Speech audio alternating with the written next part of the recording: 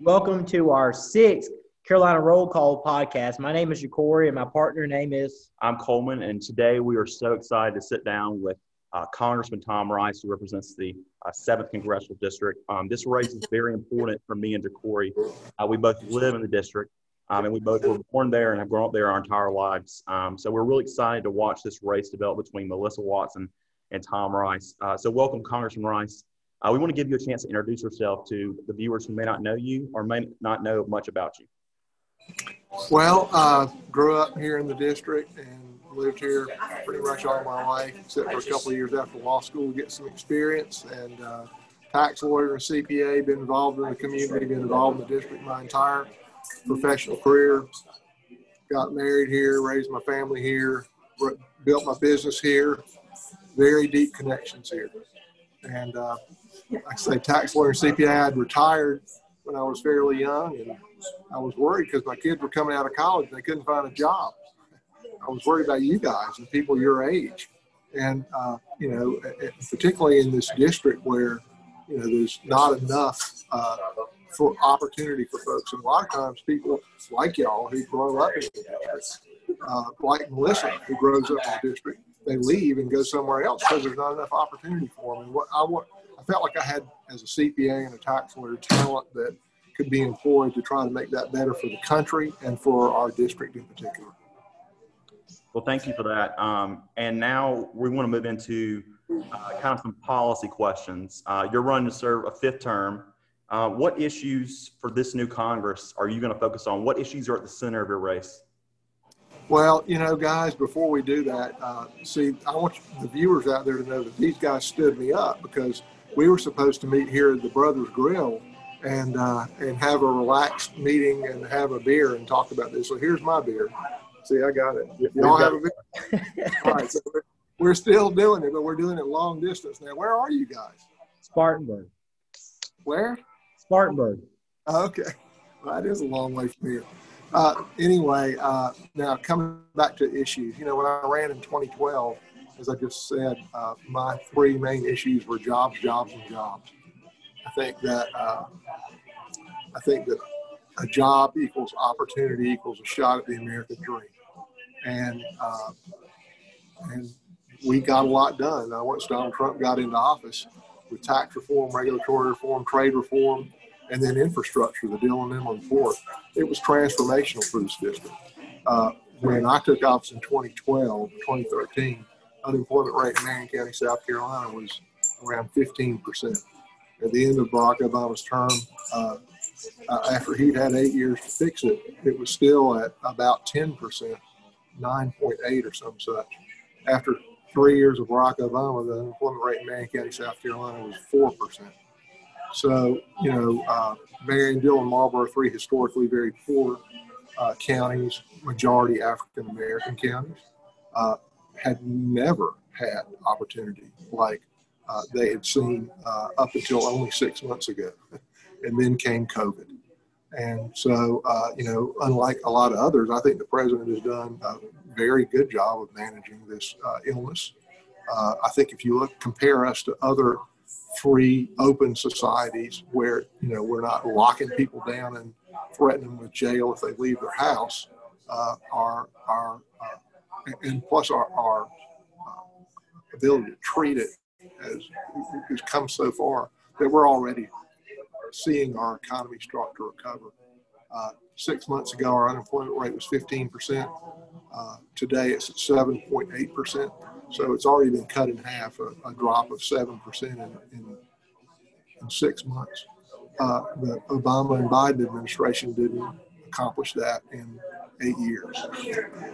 At the end of Obama and Biden's administration, 2/3 of people, according to Standard & Poor's, did not believe that their children would have the same opportunity they had. And so I'm really proud of how far we've come, and all I want to do is get back to where we were 6 months ago. I want to get past this disease, and I want that is my focus in this next Congress. That has been my focus since I got to Congress. Is I want people coming out of school that live in this district to be able to get a good job in this district and stay here and be happy with their family. Absolutely. And I think that's a good, it goes into one of our points is the economy. Republicans across the country praised President Trump for the Tax Cuts and Jobs Act, and it was effective, and it's going to bring a lot to the economy. What is your take on that, Congressman Rice? Do you believe that it has brought a lot to the economy in the 7th district, our district? As I said, 6 months ago, every county in my 8-county district was below 5% unemployment. I have 3 of the poorest counties in the state, Marion, Dillon, Marlboro. Every one of them were below 5%, and some were below 4% unemployment. That had never, ever happened in my lifetime, if ever. I don't think it has ever happened. I think it's patent, unquestionable, not just tax reform, but also regulatory reform, easing some of the financial regulations that were put in place after the Great Recession. Trade reform, reset with Mexico and China. You remember when y'all weren't even born yet, but when Ross Perot was running for president, he said if we enact NAFTA, there'll be a giant sucking sound of jobs going to Mexico and Canada. And he was right. And so tightening those rules, making it less profitable to move business operations to other places, tightening the rules with China. And so all those things juice the national economy. And then you put in a piece of infrastructure like the Dillon Inland Port, right in the middle of those 3 very poor counties, created 2,000 jobs in less than 2 years. If you think about it, those 3 poor counties have about 90,000 people living, all 3 of them combined. Say 50 or 60,000 are in the workforce. That's a 3% drop in the unemployment rate by itself.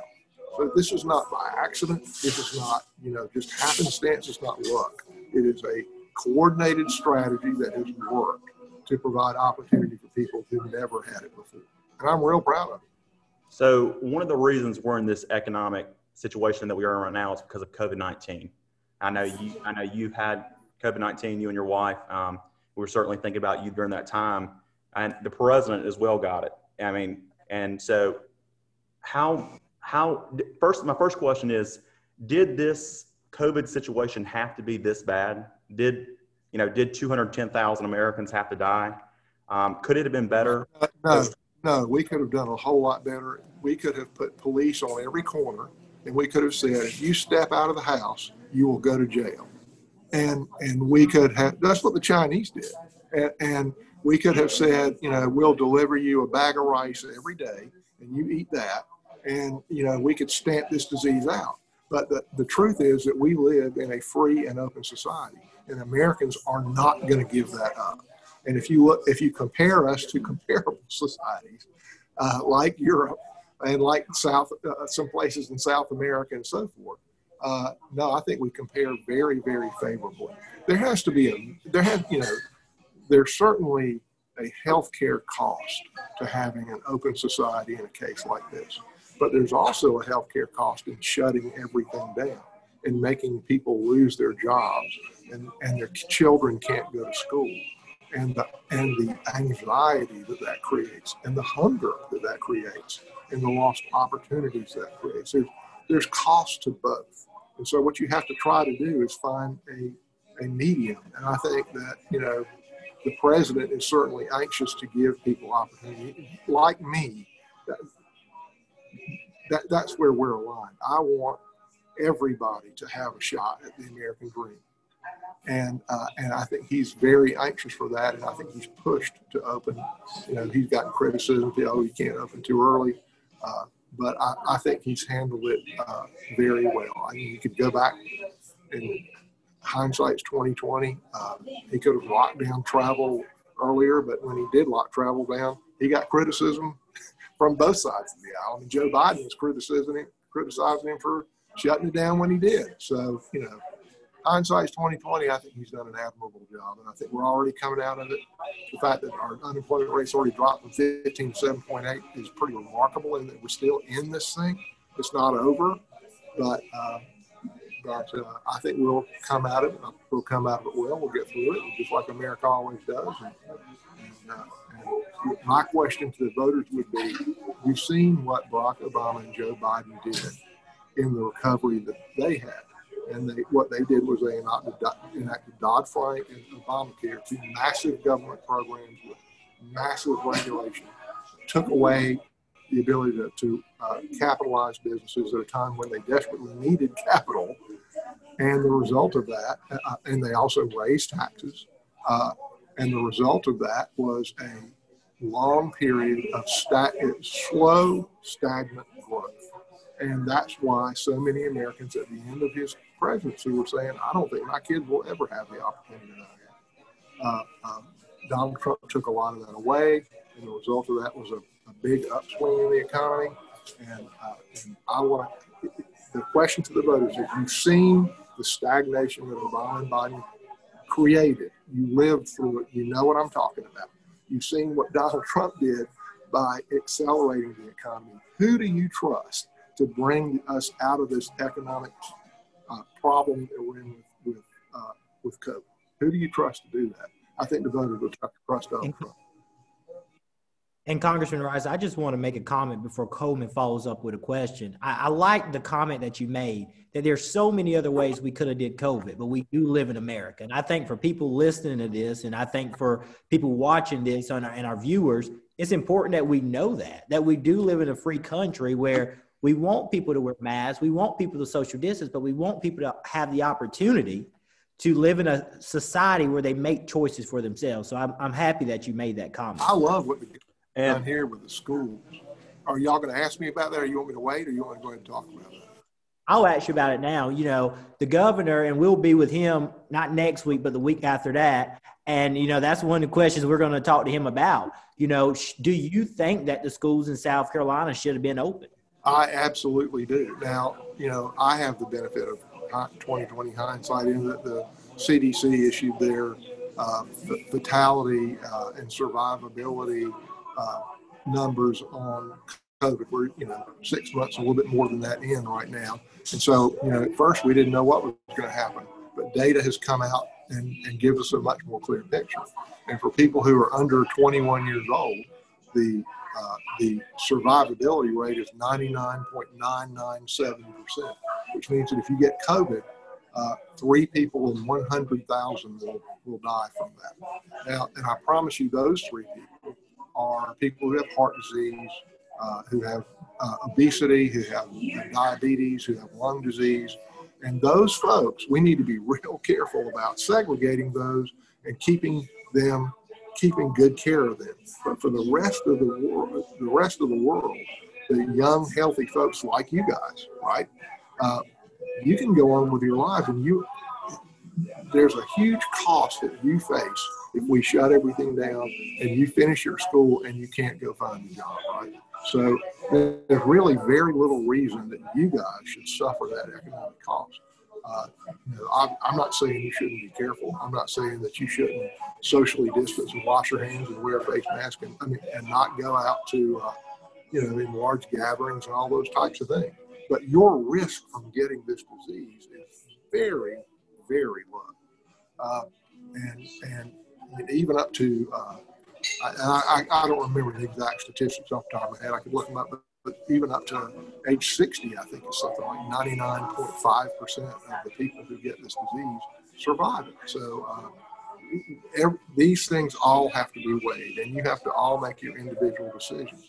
I love what the governor did in that he said, we're going to open the school, but you have a choice. We're also going to have online school. So, I can sit here and tell a parent all day long, the chances of your child dying from this disease are 3 in 100,000, but your child's pretty precious. My children are pretty precious. And I don't want any government official, no congressman, no governor, nobody else telling me I have to send my kids to school. I want to give them the option that those schools are open.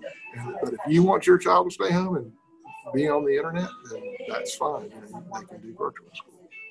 I think that choice is very important, and both my parents are educators in Sherall, so I definitely know that struggle. I guess we're going to move into a healthcare. Mom was a school teacher for 30 years as well. She taught. That's awesome. Base in Myrtle Beach. Yeah, that's awesome. So we're going to move into a healthcare type topic. I know a lot of people have learned a lot about our healthcare. We obviously praise our healthcare workers during this time. We've learned so much about them during this pandemic.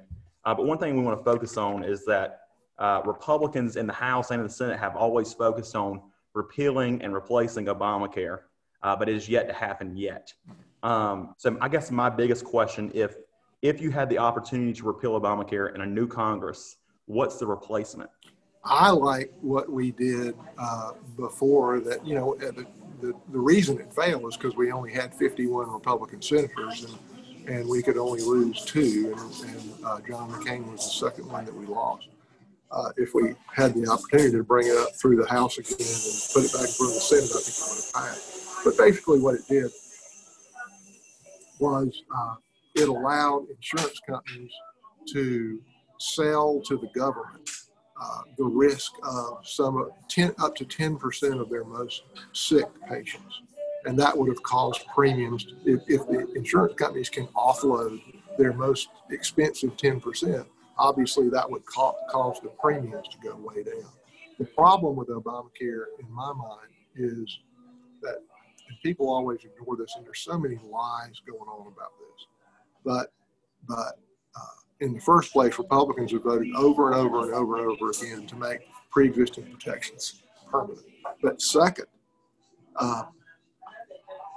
before Obamacare was in place, between Medicaid, which is for poor people, Medicare, which is for older people, and private health insurance, either through your company or individual policies, 85% of America was covered. 85% before Obamacare ever went into place. And the purpose of Obamacare was to get more people covered. So after Obamacare went into effect 3 years later, when we had the peak of people who had been covered, 6% more were covered. We went from 85% to 91%. All right, so that's good. We had 6% more people, and I think that's a laudable goal. We want as many people covered as we can get. What was the cost of that, though? The cost of that was that the premiums that the other 85% were paying went up 230%. Okay, so to get 6% more people covered, the other 85% had to pay more than double. So now what I'm hearing from my people back here in the district is, I can't afford the health insurance anymore. You know, but Barack Obama made 3 promises about Obamacare. He said, if you like your doctor, you can keep it, and that was a lie. He said, if you like your insurance policy, you can keep it. That was a lie. And he said, and it'll cause the cost of a family's health insurance to drop by $2,500 per year. And actually, the reverse was true. It more than doubled the cost of health insurance. So what the Republican plan was, see, the reason why it doubled is because you're forcing health insurance companies to take people who are already sick. So a guy cannot buy a health insurance policy for his whole life, and he gets lung cancer, and he's about to die, and he comes to the insurance company and he says, okay, now I want to buy a policy. The purpose of insurance is to spread risk. He ain't spreading risk, he's putting the risk on everybody else, right? So now that he's got to go, he's got to pay the same thing as everybody else for his policy. The insurance company is saying, I'm going to get $400 a month from him, and I'm going to have to pay $200,000 in care for him, and he's going to die. But that's the law. That's what. So he's going to have to be able to buy. Of course, that causes premiums to go up. So what our proposal was is take the insurance companies. Yeah, you have to take everybody. Yeah, you can only charge them the same thing. But the most expensive, high-risk patients, you can shift them over to the government. They call it a high-risk pool. Most states had them before Obamacare. That's why 85% of the people were covered. And what I hear very often, and I want to be real clear about this, the Democrats always say 100 million people will lose their coverage if you take away pre-existing coverage. 100 million people is 1/3 of the people in the country. Okay, that would be 33%. Go look at the numbers. I'm not making this up. Before Obamacare, 85% of people were covered. After Obamacare, they only covered 6% more. The idea that we're not going to lose pre-existing, but even if we did, that 100 million people will lose their coverage is complete garbage. It wasn't there. It wasn't that way before. It won't be that way. It wouldn't be that way later. Congressman Rice, I just want to follow up with a statement. President Trump did a town hall last night. He He did a very good job. And there was one question that he was asked when we were talking about healthcare, and it's the same question I want to ask you, and something that he pledged to, and he said he will fight to keep pre-existing conditions. Would that be a pledge that you take as well as Congressman? Yes, as a yes, Congressman? I voted for it several times, and the plan that we put across the line would have preserved pre-existing coverage, but it would do it the way I said it would do it, where everybody can go by any insurance company they want to. They can buy that policy. They can pay the same premium as everybody else, but without them even knowing about it and without any effect to them in any way. Their coverage is going to be the same. The insurance company at the end of the year can go to the government and say, you know what? I had to take on these 10% of the people, and I want you to indemnify me for that. And that would the effect of that on the premiums for everybody else would be, it'd probably cut premiums by at least 30%. So I guess the next thing we're going to move into is, yes, we interviewed your opponent on Wednesday, and she kind of hits you on offshore drilling. And we also know that Representative Joe Cunningham from Charleston, he proposed a ban on offshore drilling off the coast of South Carolina, I think the Atlantic coast altogether, and you voted against that bill. Can you explain that or clarify your stance on the issue? His bill would have banned offshore drilling in the entire country. It would have banned offshore drilling in Louisiana, in California, in Alaska, in places where it already exists. Now, it would not have said you have to stop tomorrow, but as leases expired, you could not have renewed those leases anymore. In those places, they've been doing this for many, many decades, and they want to do it. And I don't think I should impose my view on them. Now, I have drafted bills to bar drilling off of South Carolina, and Nancy Pelosi won't let my bills come to the floor. If she did, then I would vote for that. I have co-sponsored bills or amendments put forth by Democrats that would have banned offshore drilling in the Atlantic. And before when Ryan Zinke was the Department of Interior Secretary, and I met with him 3 times before Donald Trump banned offshore drilling finally in the Atlantic up to North Carolina. And I wrote letters to the Secretary of the Interior, and I led letters for the entire delegation and for not everybody signed off, but most of them did. And Henry Astor signed off with me, asking the president to ban drilling off of South Carolina. I love what he's done in that he has banned it for Florida to North Carolina for 2 years, or maybe it starts next year. That's what it is. I don't think it should be allowed, and here's why. When I first ran, I was a little more hesitant about this because oil was $100 a barrel, gas was $4 a gallon, and it was going up. This was before people even thought about fracking. That was 2012. It wasn't that long ago. And in 5 years, now we have, I think some people have said up to 200 years of oil discovered onshore that is recoverable at a reasonable price. That being the case, there's no reason in the world we need to take on any more risk and drill in the Atlantic. I'm absolutely against it. Clearly, unequivocally, absolutely against it. Am I going to vote for a bill that bans offshore drilling throughout the entire country? No. If they want to do that themselves, that's up to them. If the Gulf Coast legislators want to bring a bill that bans offshore drilling in the Gulf Coast, fine with me. I'll vote for that.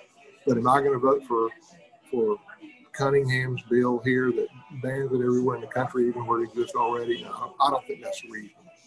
I also want my consumers to be able to go to the gas station and get gas for, what is it now, $1.80 a gallon? That's like a tax cut. That puts more money in people's pockets. I think you raise a really important point that our show is all about bipartisanship. I think it's important that you raise that point, that you've sponsored bills written by Democrats or even voted for them. I think that's an important thing. Not every issue is a partisan issue. And I think that's a really good point to bring up. I'll tell you a great example. That's the CARES Act. When COVID hit, and it was obvious that it was going to have this devastating economic effect. And people say there's no bipartisanship in Congress. Well, my goodness, that was a landmark bill. that propped up individuals and small businesses. It was wildly successful. I mean, the public opinion of that is over the top. And I believe if we hadn't come together and done that bill, and it passed by great majorities in both houses, if we hadn't done that, that we would be in a depression right now. And I wish we could get to a second recovery bill. It's desperately needed, but there's some politics going on right now on that.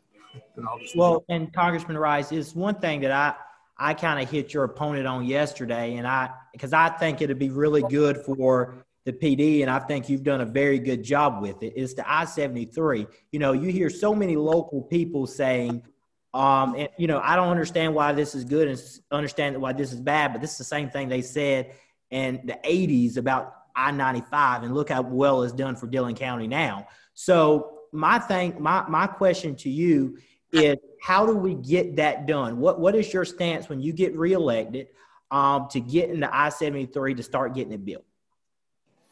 Well, I had hoped that, and the president wanted an infrastructure bill, a $2 trillion infrastructure bill when he came to office, but he got tied up with other things between, tax reform was first, healthcare reform we didn't get across the line, regulatory reform we did, trade reset we did. He just hadn't quite got the infrastructure yet.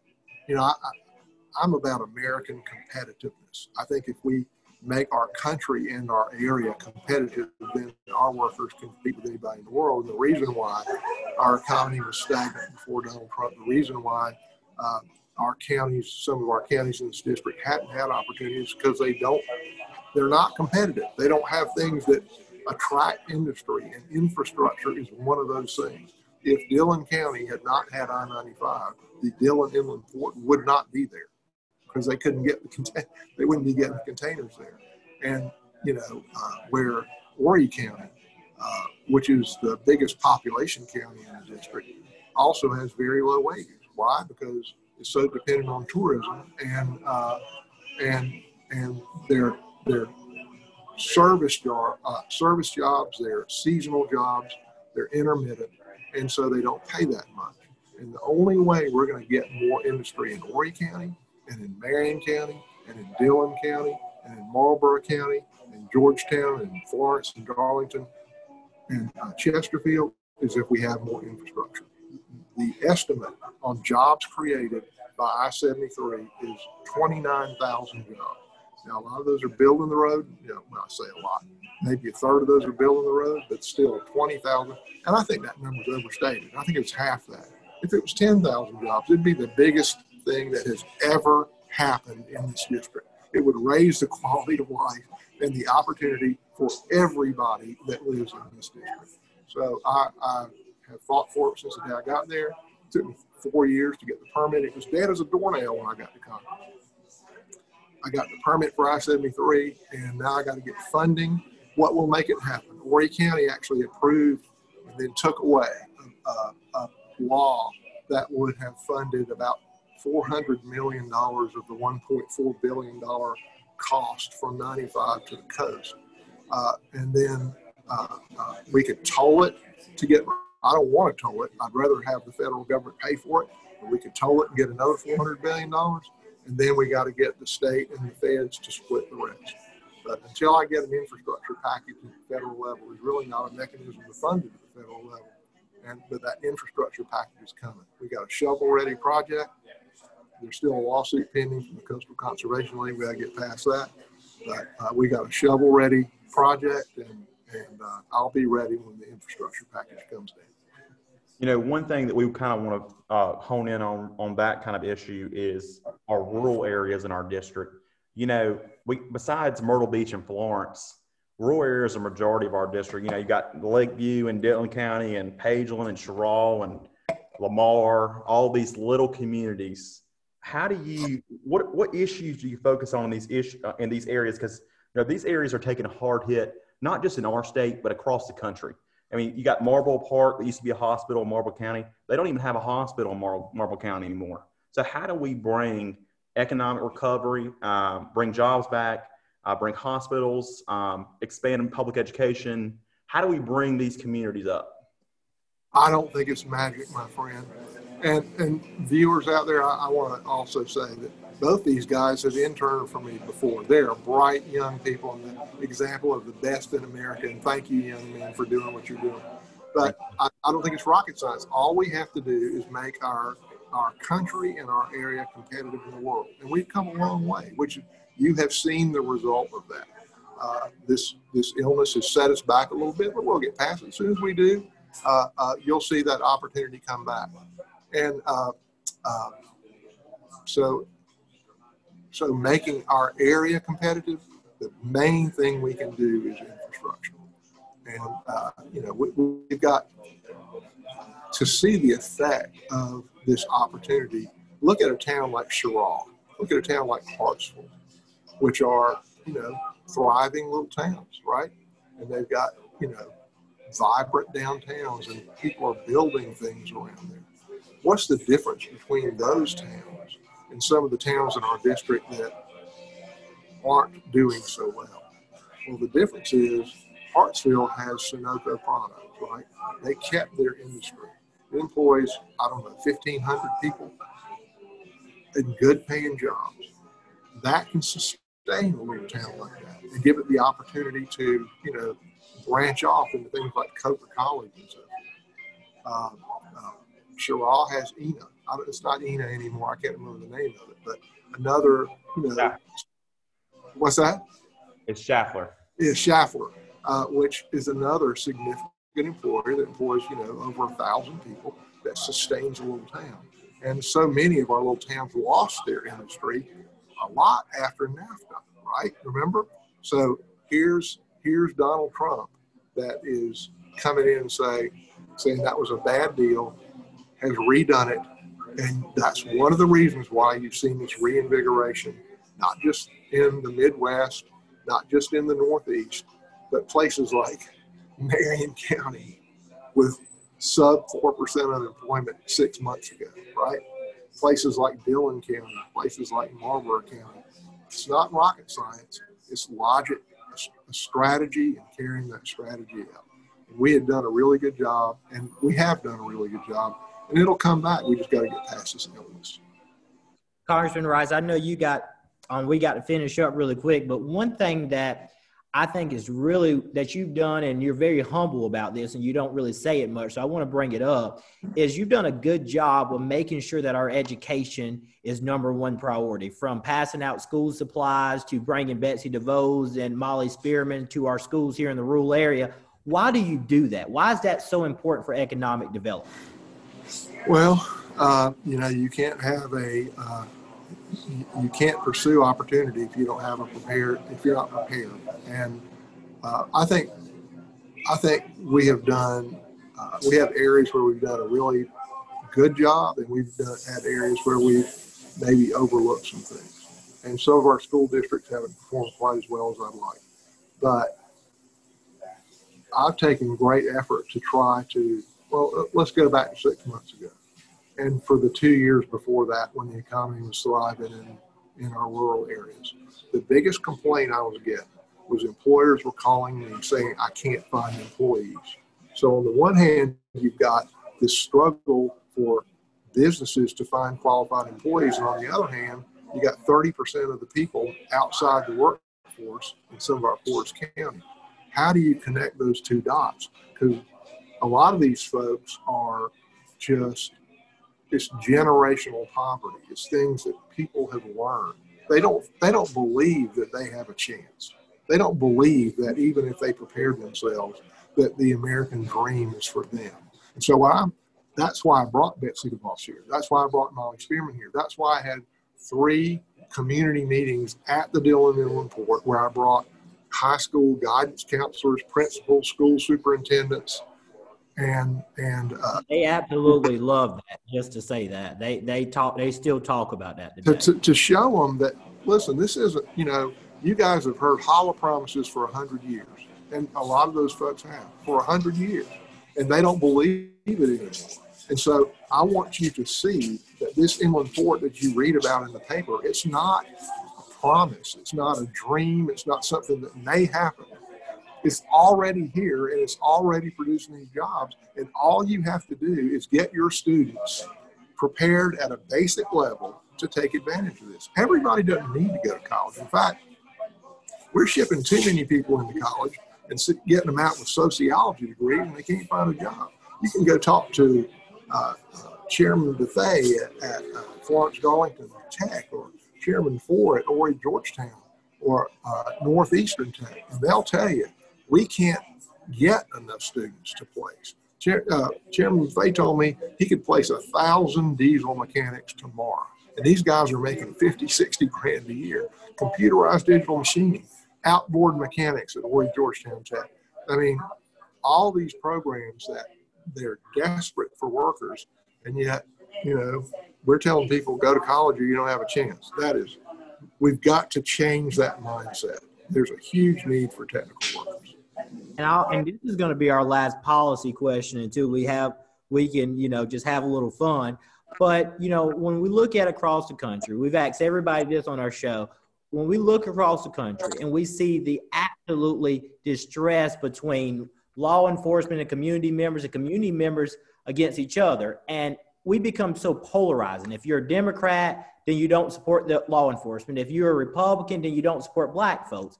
And as well as my relationship with you, we just know that's not true. So as a Congress member and the 7th Congressional District, how do you mend that divide between law enforcement and community members to show these guys aren't so bad? Well, I have tried to do what I could. I did a law enforcement tour during the summer when all of these events were unfolding, to try to let them know that people were behind them. I went to every county and met in every sheriff's office, and a lot of the municipalities came too. And I'll tell you, it was pretty therapeutic. There was laughter, and there was serious discussion, and there were tears shed, because these guys, on a normal day, they faced pressure that I don't think I could deal with, and most people could not deal with. They take these jobs and they make almost no pay, and they literally put their lives on the line to keep society and order in place. And then they get this public backlash. It wasn't so much here. I mean, people here have seen what heroes law enforcement are. If you think about that shooting in Florence 2 years ago, when those 7 police officers were shot, 2 of them died. And then here in Myrtle Beach just recently, and that one at the Florence airport, I was just there meeting with his family and giving them a flag that was flown over the Capitol. People here have seen what law enforcement goes through up close and personal, and the overwhelming majority love our law enforcement and appreciate our law enforcement. And you know, there's no way, in my opinion, that society could function without them. And you know, the scary thing is, it's not true here by the bulk of Democrats. The bulk of Democrats don't believe we should defund or do away with the police. But in other places, it absolutely is true, and they absolutely are doing it. And no, it's a odd time in society when we're looking at, you know, a lot of fundamental changes to things that would have been considered very basic not long ago. And I just worry that you know, here we have built this country, we did, our forefathers did, that has produced a system of government that encourages freedom and encourages innovation. And the result of that is the most prosperous country that has ever existed on the face of the earth. And that we're going to rethink that and move toward systems that have failed in comparison across the world is really, it's an anathema to me. It's silly to me. I can't imagine that any thinking person would want to do that. Hey. All right, so now I'm going to fight. I promise you that. we want to move back into some broad questions about your race. The first main question is: so you're running to serve a 5th term, and you're running against Melissa Watson. Why should voters trust you over her? And then after that question, after you're done answering that, the second one is, Just what's something y'all could agree on?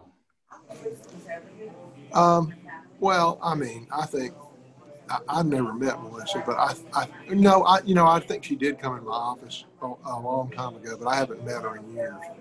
But I think that we could agree that we all want a bright future for our children, and I really do believe that that the proposals between the two of us, that hers would lead to a bigger government and a slower economy and less opportunity, and mine would be the opposite.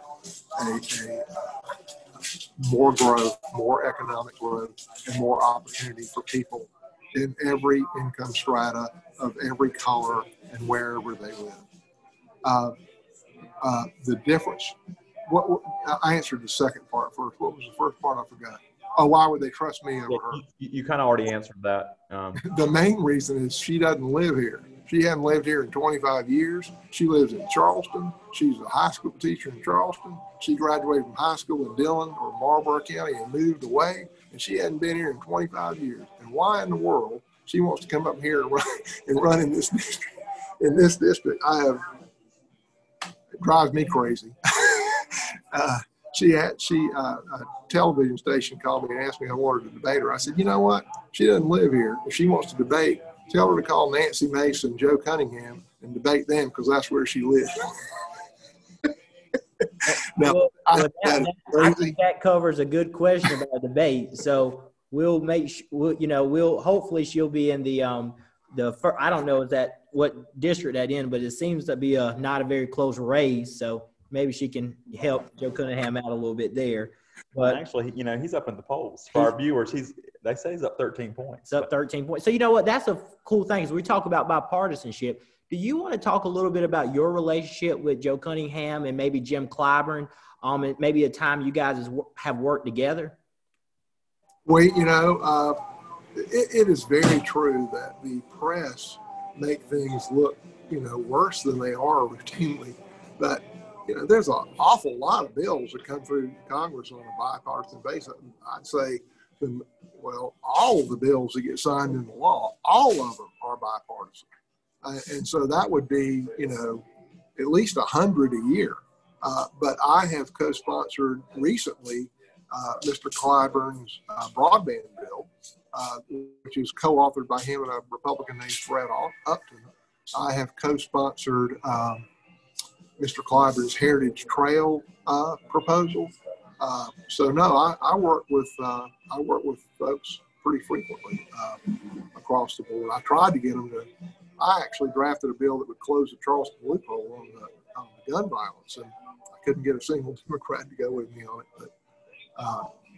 But no, we work across the aisle fairly frequently. That's just such an important question for our podcast, for our viewers. We're so focused on bipartisanship, and we know in your race there really could be some, whether you believe it or not, there really could be a Biden-Rice voter, and there also could be a Biden presidency that you have to work under. So bipartisanship is something that we don't see enough of, and we want to highlight that. Well, in the last election in this district, Donald Trump won by 18 points and I won by 21 or 22. So there are absolutely voters that supported me that did not support the Republican president. So I know that's the case. And I work hard to be out in this district. Shoot, I'm tired right now, guys, because I just finished crossing this district again. I've been out. I've done, 6 or 7 events in the last 2 days. I did 4 barbecues. I don't care if I eat another piece of barbecue for a month. But, I was 14th out of 535 congressmen in the last Congress for how many town halls I did. I did 48 town halls in 2 years. I really work hard to be out there with my constituents. And I think they see that. And I think they know that. And I work hard to build trust, and some places I'm successful, and some places I'm not. I try to do what I tell them I'm going to do, and I don't hide from them, and I make myself available. So I try to do this job and do it well. And, this is going to be our last question, but a fun question. You mentioned barbecue, and I've talked with your staff this week and several people in Dillon to get them to come down to Schuler's to meet you. And, a lot of them that I spoke to, probably 40, 50 people, had a very good time, and they enjoyed your company. And Norman, that runs Schuler, was very happy to have you there. I'm sure all the people were too. But so we want to end this question. They got good barbecue. Now, I don't want to put down any barbecue places in the district because they're all good. But Schuler's is right up there now. They're really good. It is. And they have good dessert. I love Schuler's barbecue. It's a must stop to. So we're thinking about places to stop to in our district, the 7th district. We want to end with everybody going around and just saying your favorite must stop when you're in the 7th congressional district. It could be food or just a landmark that people just have to see. So I'll say, when I'm in the 7th congressional district, and I'll take this away from either one of you guys, I have to stop at Lizard Thickens in Florence. I got a good friend that Grandpa started the place, Mr. Williams, and it's a must stop in South Carolina. Well, I'll tell you, my favorite landmark in this district is a natural place, and that's the Waccamaw River.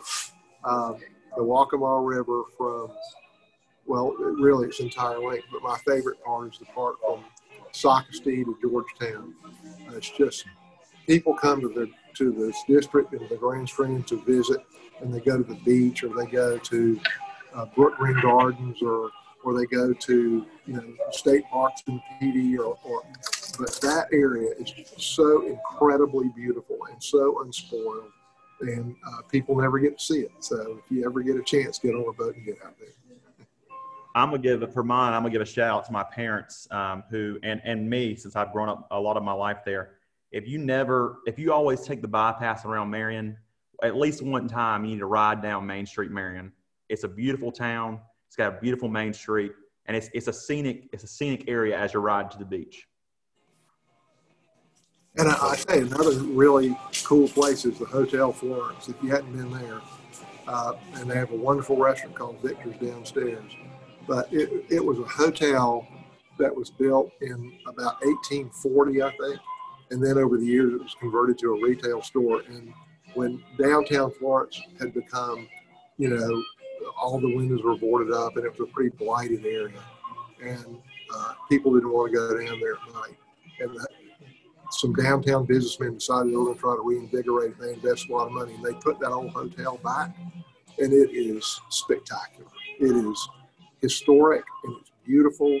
And once they finish that, and we helped them get the federal historic tax credit for replacing it, but then the Chamber of Commerce moved in, and then another hotel moved down the street, and a brewery opened up across the street, and a Mexican restaurant, and now that area is a center of nightlife, and it just happened in the last 5 years. So check it out. And I'll say this as our closing statement. To the 7th congressional district, you heard from Congressman Rice, and he's been very excited about his race. So best reminder for November 3rd, get out and vote, and don't forget. And I want to also make a closing comment. Also, like you said, we're not going to have a debate with this district. We listened to Melissa on Wednesday, and here's your opportunity to hear Congressman Rice. I hope you'll take a listen to both of these podcasts.